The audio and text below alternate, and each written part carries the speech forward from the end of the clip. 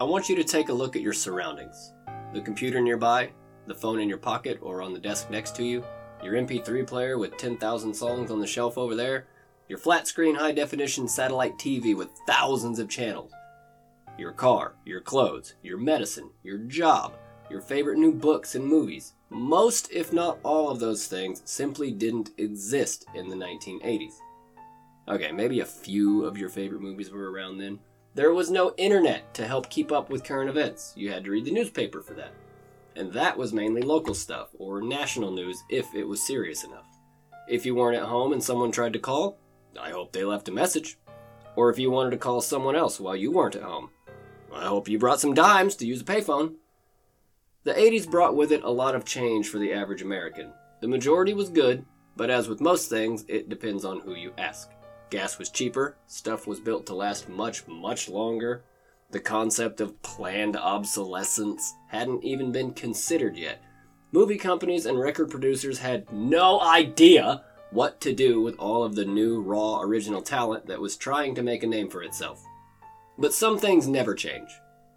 Violent crime saw a drastic surge of activity throughout the 80s and 90s. There are a number of contributing factors such as age, drug use, crime reporting, a rise in single-family homes, and the effectiveness and execution of new governmental and police policies that all added up to a less than desirable set of statistics. From 1982 to 1984, one man, Larry Eyler, would claim somewhere from 21 to 24 victims along the highway systems between Illinois, Indiana, Kentucky, and Wisconsin. Maybe allegedly on those last two? What made Larry so angry, so violent, and so hurtful? Was it his childhood? His lifestyle? His friends? Was he just angry about being named Larry?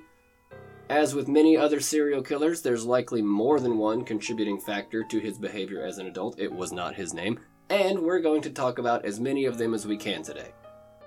Welcome to My Second Self and I.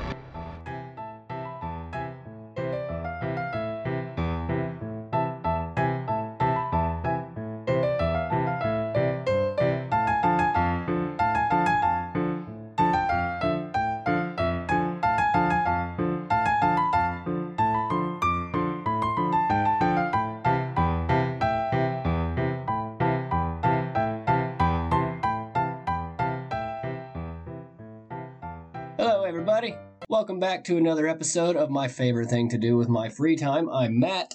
I'm Alex. We like to talk about crimes and figure out how to process the information with laughter and dark humor.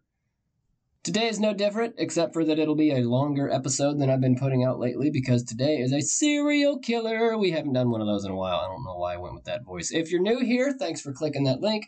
I like to keep my intros short whenever I have to have them, which is also why I like to do the cold opens on serial killer episodes. Hope you like that. It's a little taste to keep you interested while I set the expectation for new listeners. The rest of our time spent here today, we'll start with some serial killer stats and myths to provide a bit of context for our subject, and then proceed with as many deets as I can find from beginning to end.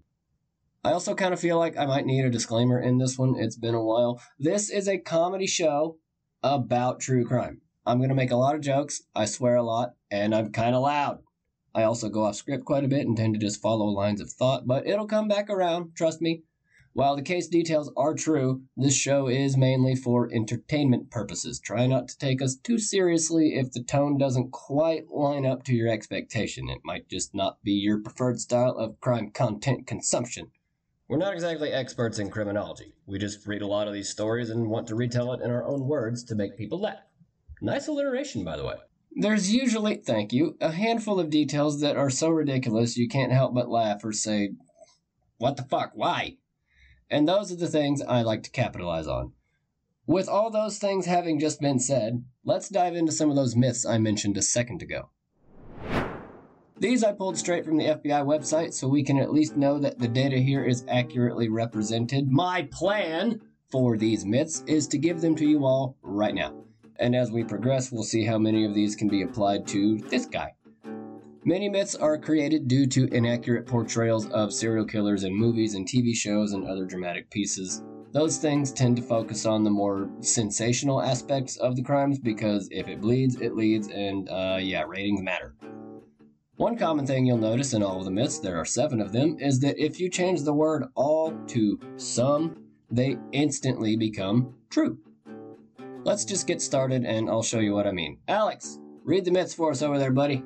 Alright, but I want snacks after. Myth number 1. Serial killers are all dysfunctional loners. Some serial killers are dysfunctional loners, and even then, it's a very small amount. Most serial killers tend to operate best when they're blending into normal society. Robert Yates had 5 kids, lived in a nice house, and flew helicopters in the National Guard, and oh yeah, killed 17 sex workers in the Spokane area in the 90s. Gary Ridgway, the Green River Killer, regularly went to church, was married 3 times, married at the time of his arrest, held the same job for 32 years, and oh yeah, murdered 48 women over a course of 20 years. BTK was the president of his church, a government employee, served in the Air Force, was married with 2 kids who, if I remember right, said he was actually a kind of good dad. That part of his life was completely and totally separate from the grossness. I don't want to talk about BTK today. This guy Larry's already gross enough. Myth number 2. Serial killers are all white males. Some serial killers are white males. Those last 3 were. The next 6 are not. Charles Ng, Derek Todd Lee, Coral Eugene Watts, Rafael Resendez Ramirez, Rory Conde, and Yasutoshi Kamada, all not white guys. Chinese, black, Mexican, Colombian, Japanese. That one kind of just solves itself, doesn't it? Interestingly, the racial diversity of serial killers generally mirrors the overall population. That last guy, by the way, Yasutoshi Kamada, he's the Osaka Ripper, who I talked about way back in episode 2. I might actually want to redo some of those older episodes now that I have a better idea of what I'm doing. Like, they're listenable, but I could definitely improve on that delivery. Third myth, go! Serial killers are only motivated by sex. This one I can see, and is probably mostly because of TV and movies, but no, only sometimes is sex the motivator. DC snipers were just angry and looking for a thrill. Dr. Michael Swango, another guy who I've never heard of that sounds like an angel of death type, former Marine, ambulance worker, physician, and healthcare worker, convicted of 4 murders, but suspected of between 35 and 50 throughout the US and Africa. The webpage says, quote, Swango's motivation for the killings was intrinsic and never fully identified. Not really sure why he killed people, he just kinda did. 403 myths left to go. All serial killers travel and operate interstate. Ooh, that's a good one. Again, I can see why people would think that. However, most serial killers operate in a given comfort zone of sorts. They've fleshed out a solid geographical understanding of their immediate area and figured out where the safest places to murder people are. Serial murders that occur across state lines from the same perpetrator are usually a side effect of the killer's lifestyle. Truck drivers, transients, drifters, grifters, splifters, nomads, and military folk, for example, would have many different comfort zones in many different areas because they're always moving around the country, just driving and going place to place. Alright, there's only 3 more left. Let's roll them into one big one. Serial killers can't stop killing. All serial killers are insane or evil geniuses. Serial killers want to get caught. Serial killers are weird, right? You always expect them to be this monstrous thing lurking in the darkness with all these fantastical things said about them to make them sound more monstrous and dangerous. Don't get me wrong, they're incredibly dangerous people, but it's because they're just people. But they can't stop killing? It's not like a Pringles can, come on. BTK, after his 10th victim, didn't kill again from 91 to 2005 when he got arrested. Jeffrey Gorton's first victim was in 1986, then nothing until 1991, and that was it until 2002 when he got arrested. And are they all insane or evil geniuses? Of course not. Mainly because the legal definition of insanity is constantly changing, but generally because it means that that person has to literally believe that they are in a separate dimension and sees fucking cube-shaped stars on the ground at all times or some shit like that, or there's a tiny wizard living in my shoe that if I don't give him 3 popcorn kernels a day, he'll give me athlete's foot, or some shit like, I don't know, that's an insane thought from an insane person if they 1,000,000% believe that that's true, but a lot of times they don't. It's just projection to make themselves look insane to get a lesser plea, but that's a whole different thing that I didn't research and I'm not going to ad-lib through all of it, but since we're already here, this is what I meant earlier when I said I go off script. If you get an insanity plea, it's not any better than if you just went to regular jail, because you're not free anyway. We'll go on to somewhere else. We'll move on again. But then again, actual geniuses like Edmund Kemper are made that much more terrifying because of their intelligence. His IQ test showed at 145 at Atascadero, but it's generally believed that he got that score intentionally to hide how smart he really was. He was, and still is, a sociopathic genius. He manipulated an IQ test. Hold on, that's fucking insane. He understood how an IQ test worked so bad, or so well, that he told them what he wanted them to think he scored on it. That's fucking crazy to me. He's also almost 7 goddamn feet tall, 6'9", and weighs 300 pounds, which is about the scariest thing I could possibly imagine. A human mountain that could easily kill you and is smarter than you. That's fucking terrifying. And it's not that the serial killers want to get caught, they just get sloppy. Years of being emboldened by not being caught causes them to be a little more careless, which usually winds up with them being arrested.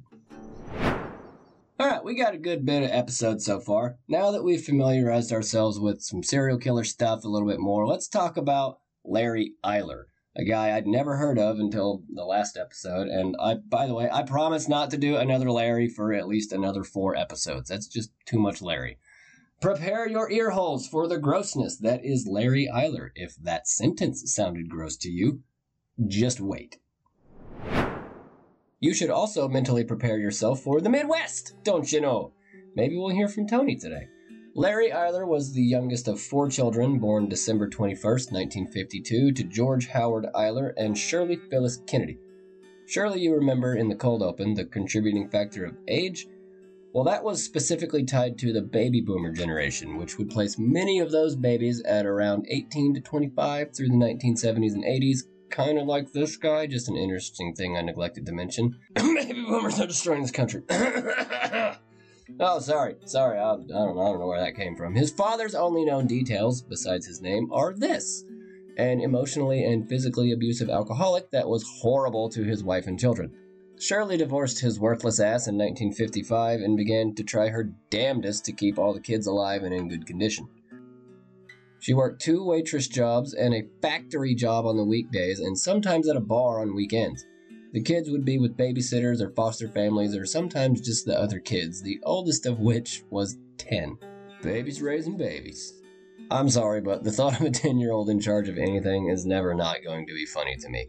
Regardless of Mom's insane schedule, she always carved out enough time to visit the kiddos when they were with sitters or the foster families. Gotta give her credit for trying. That's a fucking tough lady. She'd get married a couple more times in 1957, 1960, and a 4th time in 1972.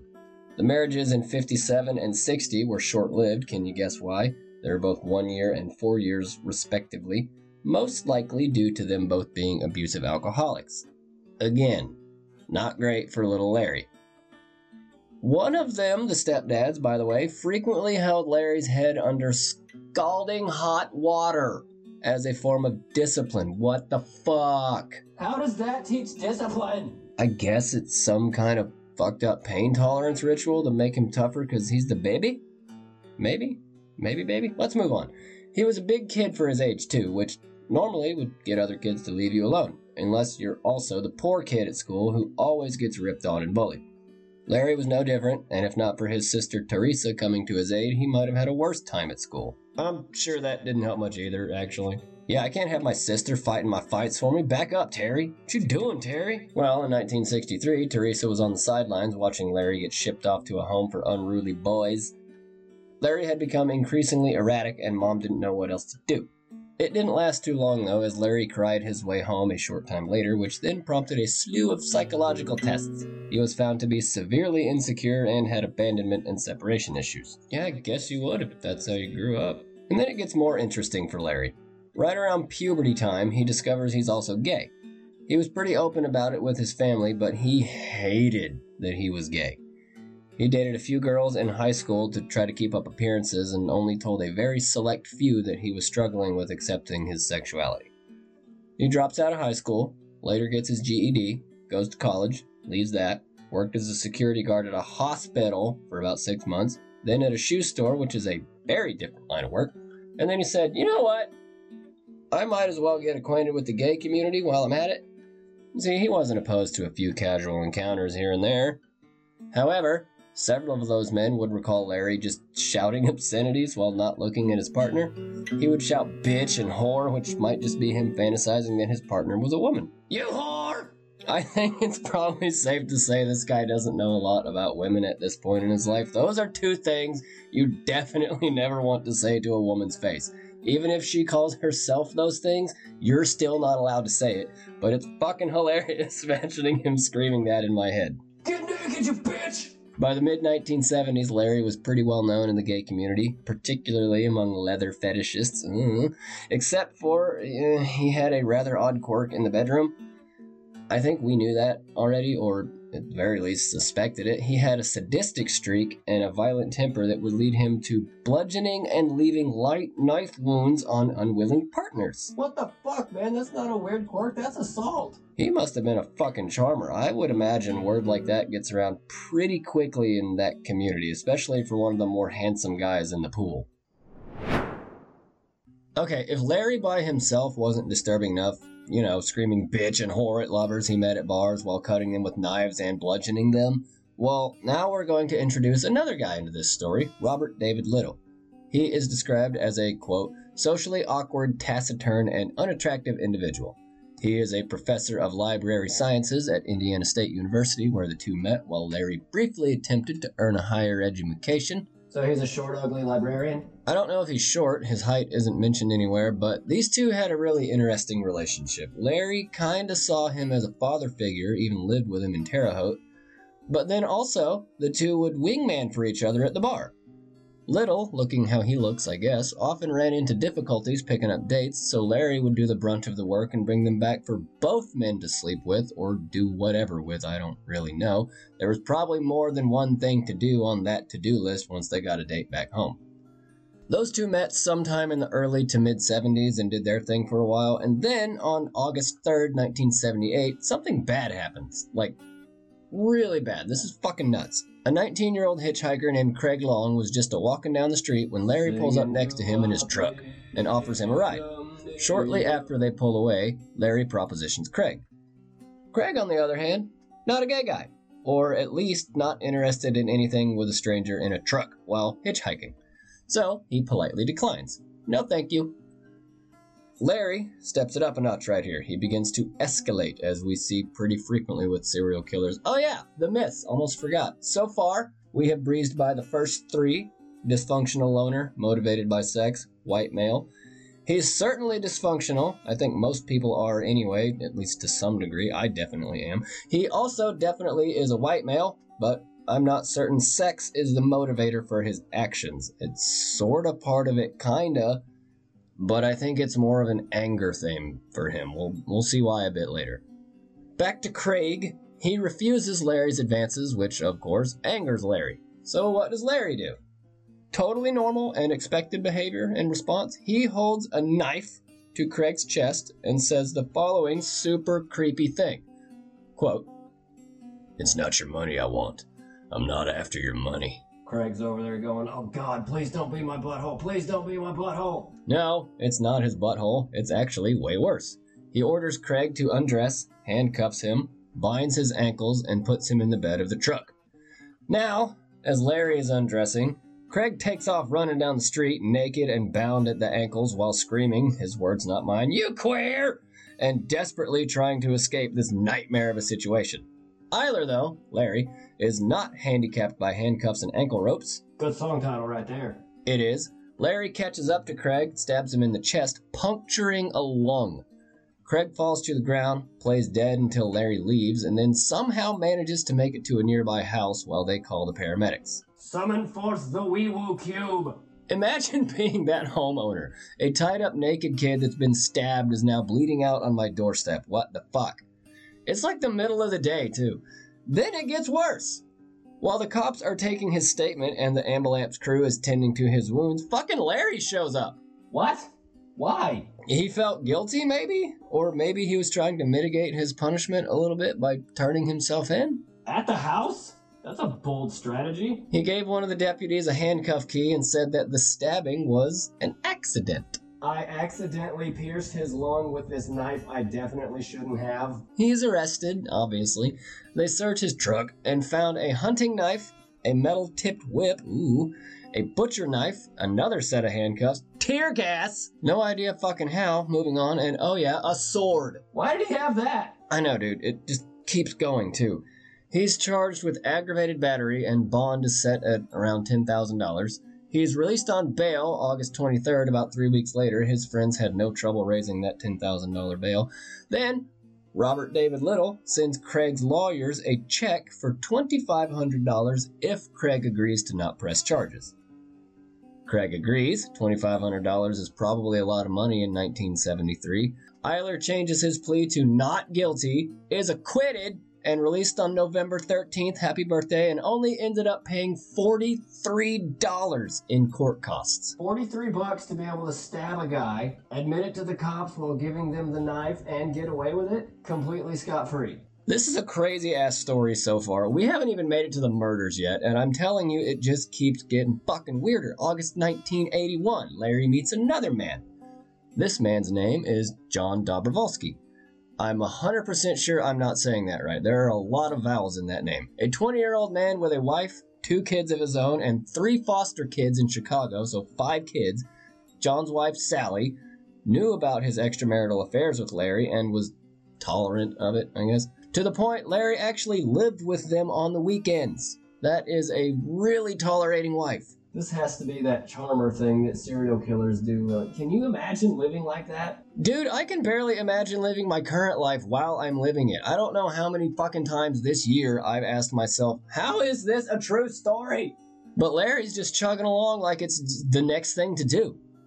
Larry and John were super close, super tight. Despite neither of them having a penchant for monogamy, they both considered the relationship pretty permanent. They'd tie each other up to different devices and other things, beat each other, scream, yell, whatever sadomasochistic thing piqued their interest at that moment. All of it was on the table, including Larry and John.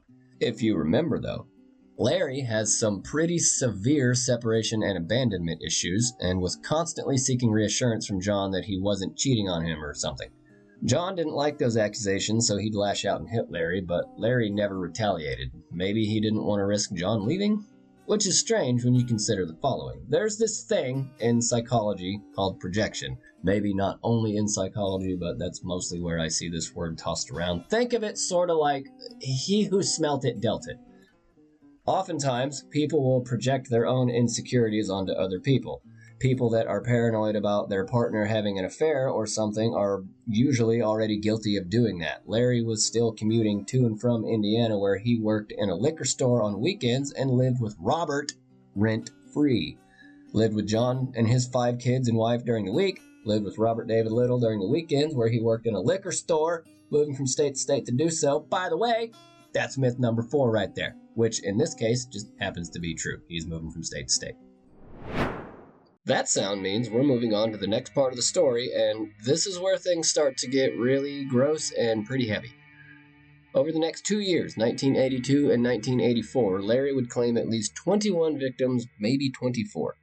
Most of his victims were found lying outside near interstate highways or other roads, which is what earned him the moniker of highway killer or interstate killer. Many of the victims were disemboweled, and 4 were dismembered, with the majority of wounds being inflicted on the chest or abdomen. Before killing each of his victims, Eyler would give them alcohol and sedatives as a way to restrain them. The sedative he liked to use is no longer manufactured, at least in this country, and was a potent insomnia drug. If you were around in the 90s, you might remember Placidil. It is a sedative and hypnotic drug, is powerfully addicting, causes hallucinations, convulsions, memory loss, skin rashes, faintness, restlessness, and was only ever prescribed if literally every other drug treatment option was ineffective or if there was an allergy problem present. It's not really to be fucked around with. A cocktail of Jelly Bellies and vodka would make it pretty easy to subdue anybody. That sounds like a super bad combo. This is going to get progressively more graphic from this point on, so heads up. Also, you're welcome, Mom. She loves the graphic shit. October 12th, 1982. E.T. was phoning home. Spicoli was trying to have a pizza delivered to the classroom. Meanwhile, Larry was busy with his second attempt at a murder in Crown Point, Indiana. Strangely enough, this is another young man named Craig. 20 years old when he met Larry at an arcade in downtown Crown Point. Sounds like the place to be. Meet me at the downtown Crown Arcade. I got a roll of quarters and nowhere else to be. So the first Craig was just to kind of iron out the wrinkles in his killing methodology. Craig 1 just happened to survive. He was trying to work out what worked and what doesn't work, a very common pattern in serial killers. I couldn't find where exactly he met the second Craig, but seeing as how the two are close in age, we can probably guess that they also met at the arcade. I mean, I'm cool with that if you're cool with that. So, just like before, he drugs and alcohols Craig Townsend, beats him unmercifully, likely stabbed, stripped naked, and left to die in exposure in the field in the middle of nowhere. Amazingly, this Craig also survived his encounter with Larry. 11 days later, on October 23rd, Larry abducted and murdered 19-year-old Stephen Crockett, his first official murder. His body was discovered in a cornfield somewhere in Kankakee County only around 12 hours after his death. He had been beaten and then stabbed 32 times, including 4 times in the head. I think right here is where I'm going to say that for Larry, the motivated by sex myth is not applicable. The amount of stab wounds there and the general condition of the bodies point more toward rage, in my opinion. That is a shit ton of stabs. We've done this little exercise before. Pretend to stab something like you really mean it. Now, do that 31 more times exactly as hard. You gotta really want it to follow through. I've been fake stabbing for a while now, and I don't know how many I have, but my arm is already tired. Larry takes a teeny tiny break for about a week to give his arm a rest, and then October 30th, Edgar Underkoffler went missing from Rantoul, Illinois. Is that how you say that? Roughly 42 miles away. His body, however, wasn't discovered until March 4th, 1983, in a field somewhere near Danville. Damn, he couldn't have waited 2 more days and at least given this kid one more Halloween. Early on in November, Larry meets up with a guy named John Johnson at a bar in maybe Lowell, Indiana. From here, pretty much the same as all the others, and I say maybe Lowell because that's where his body was found, but it doesn't say exactly where they met. Police found his remains roughly another month after his unfortunate meeting with Larry. November 20th, same month, here we go again, he picks up another hitchhiker. This one's name is William Lewis. Bill is picked up near Vincennes, then is drugged, beaten, and stabbed, but this time buried in a field near Rensselaer, Indiana. That's not right at all, I know it. I know that one's wrong. And it would also take a long damn time to bury somebody by yourself.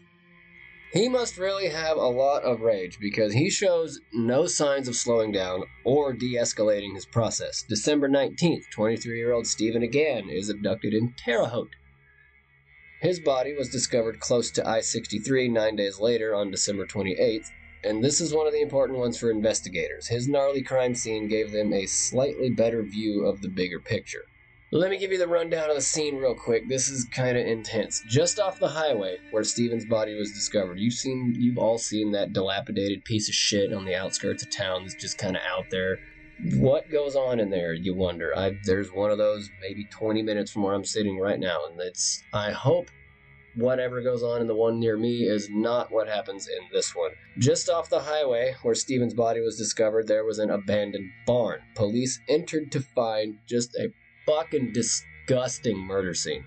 There were pieces of human flesh stuck to the walls. The plaster on the walls had also been damaged in several spots, which pointed to poor Stephen having been suspended from the wall somehow while he was being tortured and murdered.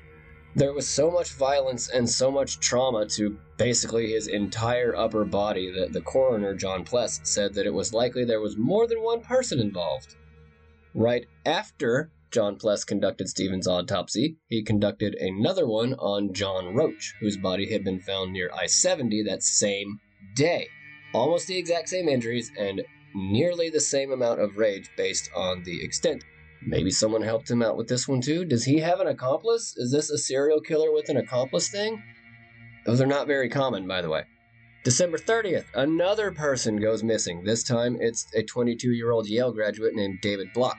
He was abducted in Highland Park, but it wasn't until around a year and a half later that his body was found. Alright, so All of those murders I just told you about took place from October 1982 to December 1982. This guy's fucking busy. Most serial killers, at least the ones I've read about, have a few victims and then a significant cooling off period. But this guy is just like the Energizer Bunny. He just keeps going and going with the murders. What the shit? Where is he getting all this energy? 8 people in 3 months, including 2 Stevenses, 2 Joneses, and 2 attempted Craigs? What the hell, Larry? Oh, but wait, there's more. We're not even close to done. We're going to keep going right along through this. January 24th, 16-year-old Irvin Gibson was abducted and copy-pasted the previous victims. His body was found on April 15th, relatively quickly this time, except he was found on top of a dog that had also been stabbed to death. What the fuck, Larry? Why the dog, man? That bums me out so much when an animal dies in these. Over the course of March and spanning all the way into April, just 2 months, Larry would claim 5 more victims, all between the ages of 17 to 29. I, however, do not have names for those victims, unfortunately. More unfortunately, he's going to keep this horrible montage going. Can he just not stop? Is that myth for him? Does that one hold true for Larry, maybe? May 9th, 1983, right on into victim number 14, Daniel Scott McNeve, this time found by State Road 39 in Indiana. Similar wounds linked him to likely the same perpetrator as the previous victims, 11 stabs to the neck, 5 to the back, and 11 more to the abdomen, effectively disemboweling this poor kid. His intestines were kind of poking out through the stab wounds. There were also welts on his wrists and ankles where he'd been bound, and his pants were found around his ankles, though, as with other victims, there were no signs of sexual assault, another thing that points to him not being a sex-motivated killer. 9 days later, Richard Bruce in Effingham, Illinois, love that name, was abducted, assaulted, stabbed. Richard Bruce is a cool name too. Possibly tied to a wall, and then Larry takes another sharp left turn and throws his body off a bridge into a creek. His body was discovered December 5th at the very end of 1983. By now, the police have been a pretty frequent appearance at various gay bars and bookstores. They were trying to monitor the movements and patterns of the patrons so that they might identify suspicious behavior in hopes to find Larry. The Works, a gay newspaper, never heard of a gay newspaper before. I looked it up. It's exactly a normal newspaper, just with a bunch of gay-related ads and stuff in there. Kind of neat. I found an archive about it. It was kind of cool to look at. We'll move on. They published an article attempting to disclose the killer's motives. Then they opened up an anonymous hotline as well, so you can call in with any tips, and offered a $1,500 reward for any information with the help of one of the victim's family members. Okay, that was kind of a lot right now, and I think I kind of need a break from the killing for just a second. That was 15 murders in, what was that, October 82 to April 1983. 7 months and 15 victims. That's kind of ridiculous. That's 2 victims a month almost. That's too many. That's crazy. Hey, how about this for a quick break? Let's talk about just some weird Midwestern shit for a second. Okay. People from the Midwest, specifically Pittsburgh. What the fuck is Randyland? I have to look into this real quick. First of all, that name is amazing. And second of all, oh my god, I have never seen so many bright, vibrant colors in one place. It's an outdoor art installation that a guy named Randy Gilson bought in '95 with a credit card somehow, and everything you can see, at least on the outside, is hand-painted, turbo bright, yellow, blue, green, orange, purple, all different hues and shades of just tons and tons of hippie shit. Pinwheels, metal lawn chairs, plant pots, decorative lions, paper lanterns, park benches, butterflies, street signs, pennants, banners, the stairs, the building itself, the fucking rocks, a bunch of random doors. There's a walk-through canopy of random hanging fruits, goddess statues, flamingos, and why the hell not at this point, a bunch of mannequin heads. Woo! I know, right? This is cool as shit, don't get me wrong, I'm an artist too, and I love seeing big groups of collaborative art shit like this, especially with a name like Randyland. But I think this would kind of hurt my eyes too much to go here in person. Some of this stuff is kind of too bright for me, my eyes suck. On that same webpage, I also saw in Mansfield, Ohio, you can go tour the actual prison Shawshank was filmed in for $15. That sounds cool as shit, I definitely want to do that. Okay, we still have a lot to go. That's enough of a break for a little while. Now we're going to talk about a multi-state task force that was cobbled together to catch Larry. There were 4 separate murder investigations spanning 4 jurisdictions that were all combined into one big unit. 2 detectives from the Stadies, 2 from Indianapolis, and 2 from each county, so I think that's 10 officers total were tasked with tracking down Larry. I also know how to pronounce that one correctly, I just chose not to. Day number 1 of the task force, investigations were immediately running into problems. Local police in the Midwest don't usually have to deal with a ton of murder to begin with, and now they've got so far 15 bodies, some of which had been mutilated and disemboweled. To put it bluntly, they have no fucking clue where to start, so they call the FBI Crime Information Center for assistance. They give them all the information they have available and basically end up saying, "We haven't ever seen this shit before. Who do you have working for you that can explain it to us? We need somebody with experience." They need Tony No Rears on the case. He'll help them out. While they're waiting for a response from an experienced FBI agent, Larry is now over in Kentucky, and they find the body of Jay Reynolds somewhere in Madison County. A couple days after that, Chicago calls up the task force with an update of their own. Turns out, on the same day McNeeb's body was found in Indiana, there was another body, that of an 18-year-old African-American kid named Jimmy Roberts, who had been stabbed 35 times in Thorn Creek. Both of the new bodies were immediately linked to whoever this guy was. We know who it was. The police don't know just yet. Until sorta right now, they finally get a break in the case when, surprise, surprise, a lover once scorned resurfaces in the form of a phone call directly to the task force. Thomas Henderson said that the person responsible might be Larry based on his previous record. He'd explained he'd been charged with, quote, some sort of stabbing, had a violent temper, and liked bondage. Seemed to fit the profile pretty snugly. Some sort of stabbing is a very interesting quote to me. Just, I don't know, some stabbing, I don't know. But no. That's not the only information he have to give. He also tells them about him staying in Greencastle on the weekends where he worked at the liquor store. And oh yeah, about this one time in May 1982, 5 months before the first Craig, he had also drugged a 14-year-old boy and left him out in the woods as a means to test the drug's effectiveness. Thanks, Thomas. For real, that's a huge break. Luckily, police take it seriously and begin looking into Larry's background. They confirm the incident with the first Craig, which perfectly lined up with the MO. Okay. Remember when they called the FBI a little while ago? Well, they worked up a little psychological profile on our guy Larry, and I'm always amazed at how accurate these are. Quote, a white man in his late 20s or early 30s who worked in a menial profession and who presented a rough exterior in part due to his self-hatred regarding his sexual attraction to other males. Fucking nailed it. It goes on to say that they would project a, quote, macho man image and seek the company and approval of large masculine men, just big, burly bear type guys. They'd be a night owl type, frequent some redneck bars, while also living on the edge of a full-blown gay panic that someone might label him as a queer. That fear could lead to a person expressing hatred towards homosexuals as a way of hiding his true sexuality. They also predicted that upon completion of a murder, the offender would symbolically erase the act by making a rudimentary effort to cover his victims with leaves or soil, and that they likely had a middle-aged, middle-class accomplice that was much smarter than him, assisting him on several of his initial murders. Now, we have a pretty solid psychological profile for Larry. The FBI kind of invented that whole concept with the BSU, I think, so they tend to be pretty accurate. And I know what you might be thinking. Generally, at this point in a murder story, once the police get a name and a profile for the perp, it's usually just a real quick step to the arrest. But we're talking about Larry here. He's not done. He's still angry. And he doesn't really seem to have a type apart from has a penis. Which is why, on July 2nd, the body of another unidentified Hispanic man was found in a field near Paxton. And another 8 weeks after that, a tree trimming crew found another body, this time in a field near Illinois Route 60. They're always in fields by highways.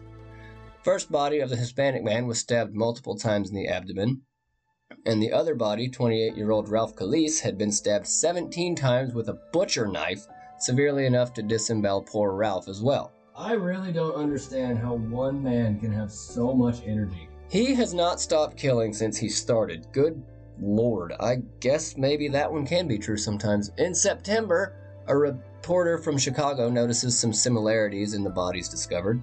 After going over her findings with the task force, they add up the additional findings, and now we're at a body count of, I think, 17. I've kind of lost track by now.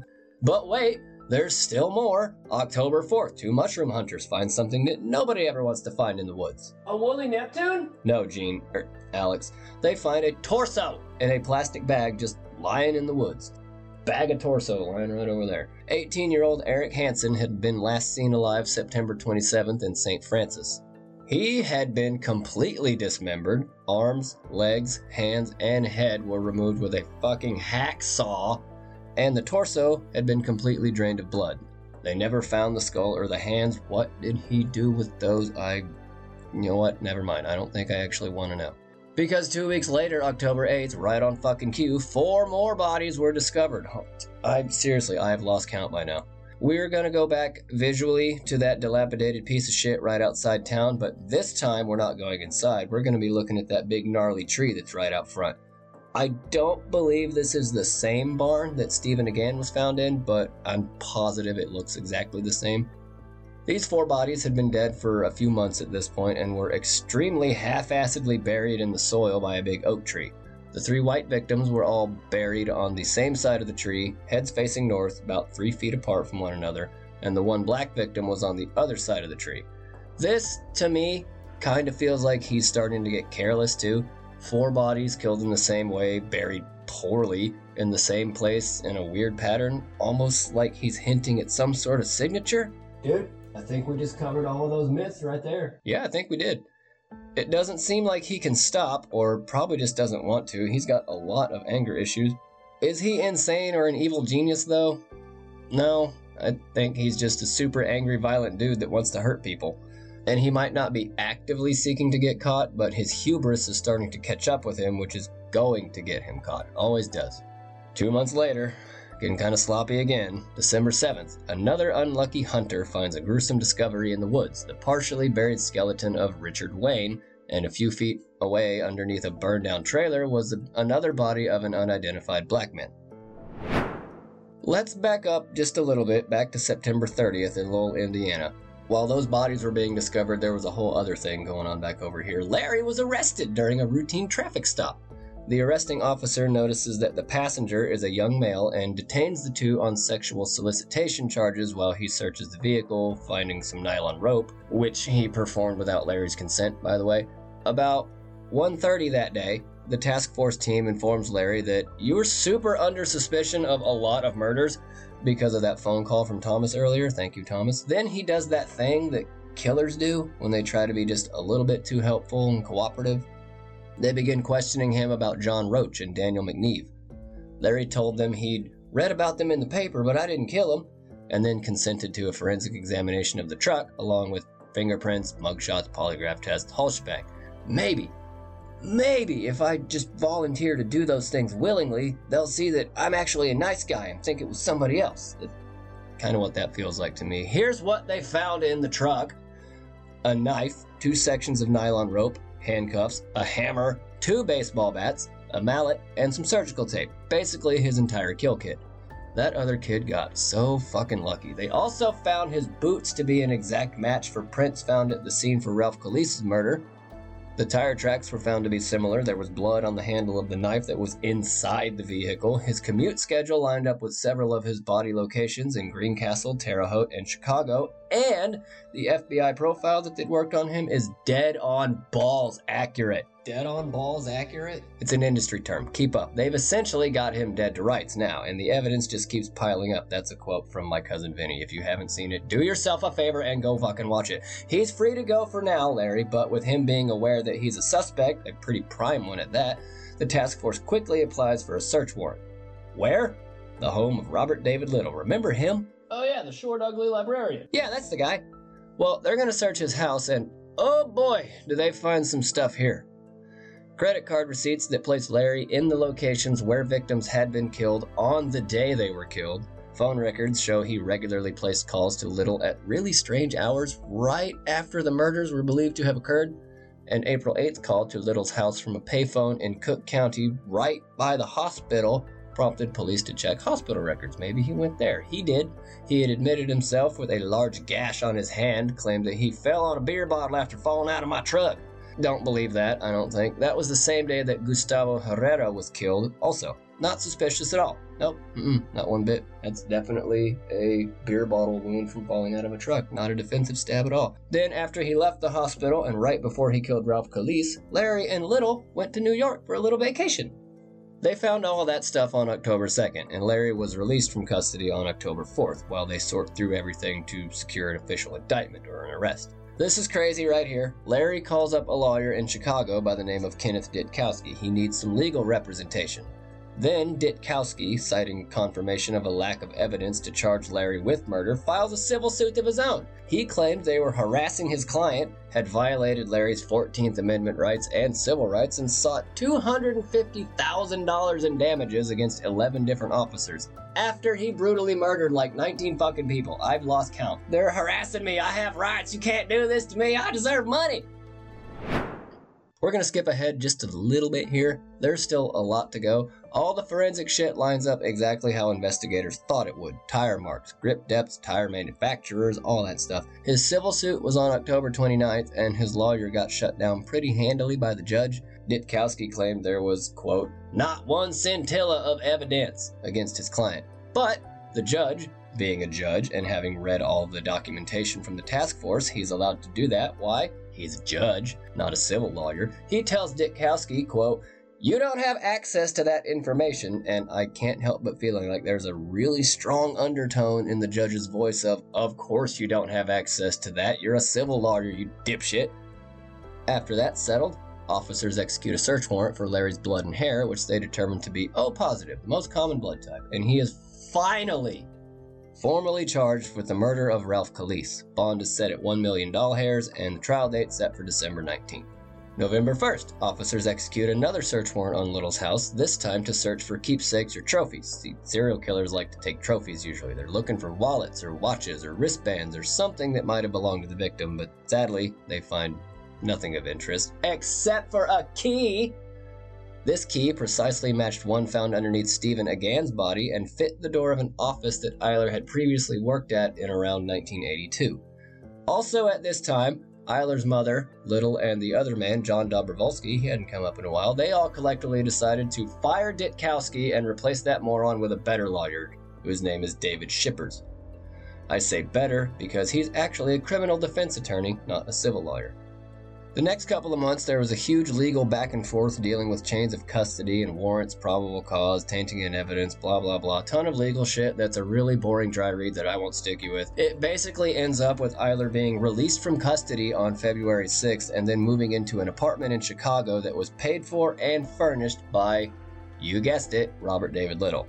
He tried to not tell the other man, John Dobrovolsky, but he eventually found out later on. Alright. We are officially on the home stretch now. I'm going to try to breeze through this as thoroughly as I can just to save a little bit of time. Fast forward 6 months from Larry's release, August 21st, 1984.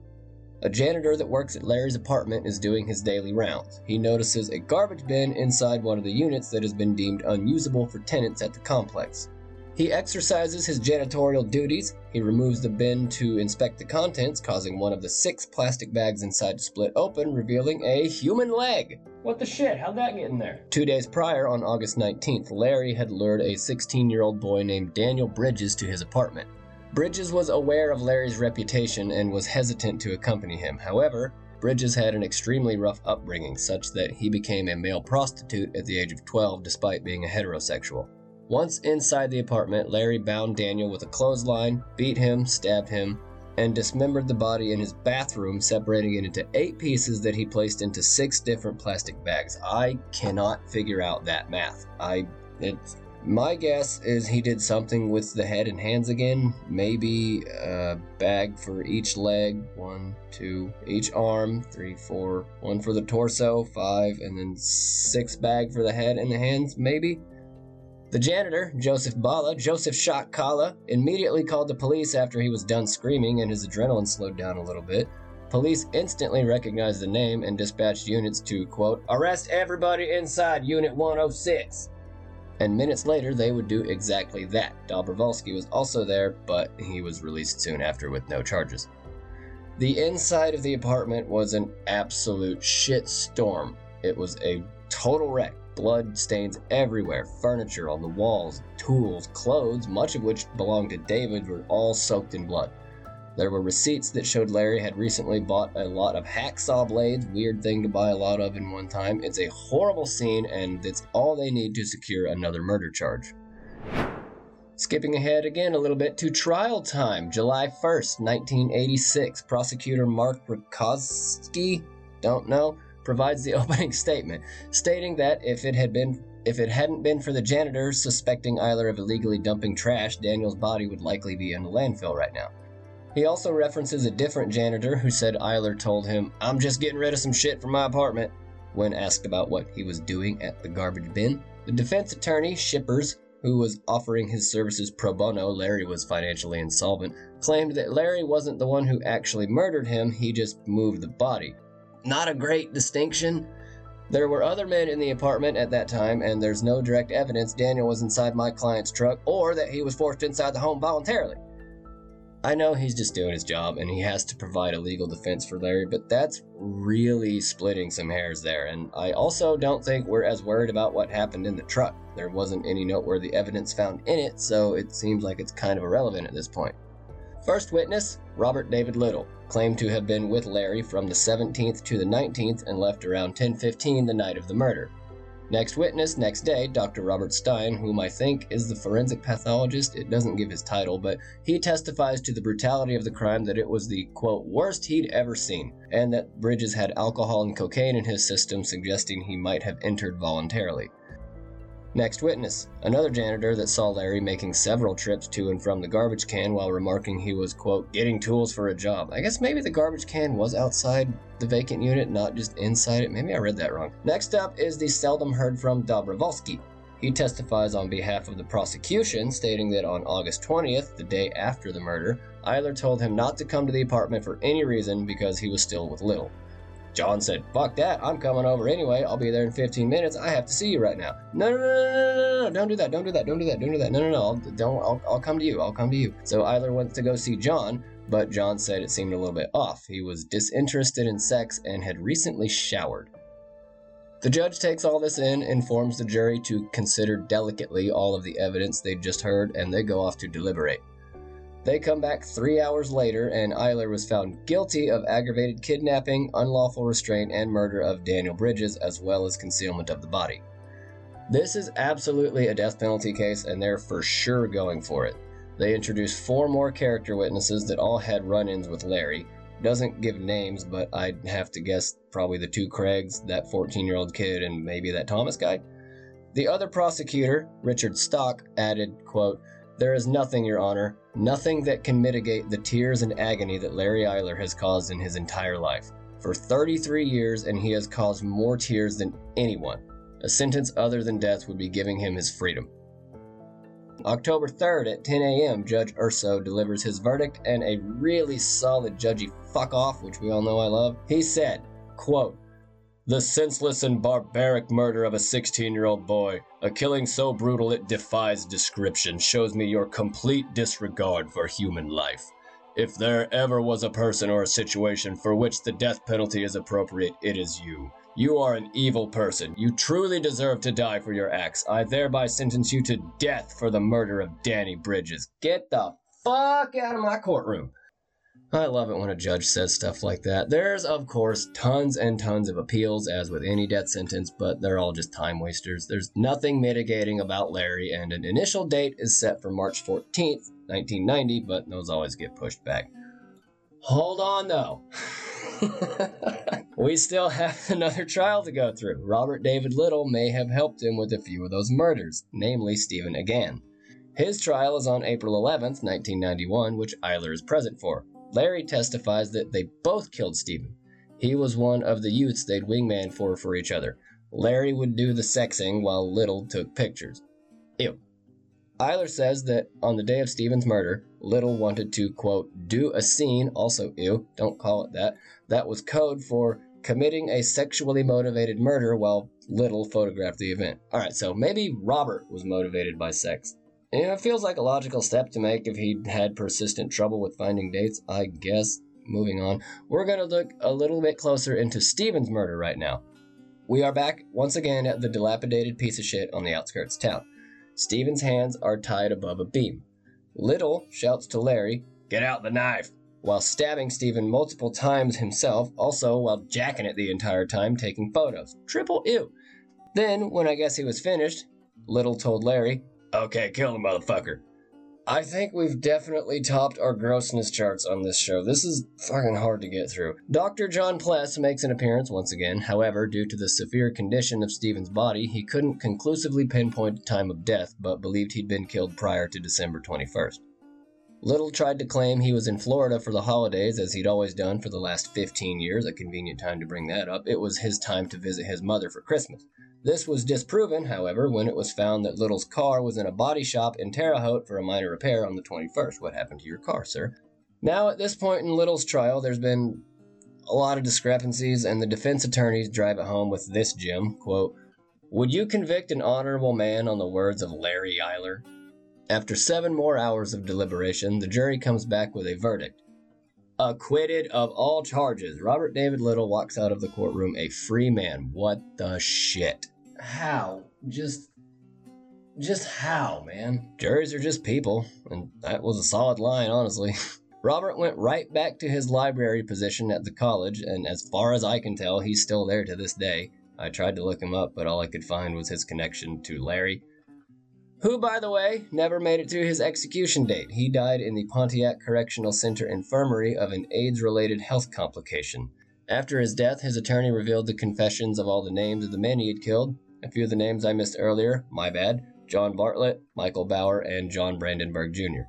The highway killer ended up with a total of 21 confirmed victims and possibly up to 24.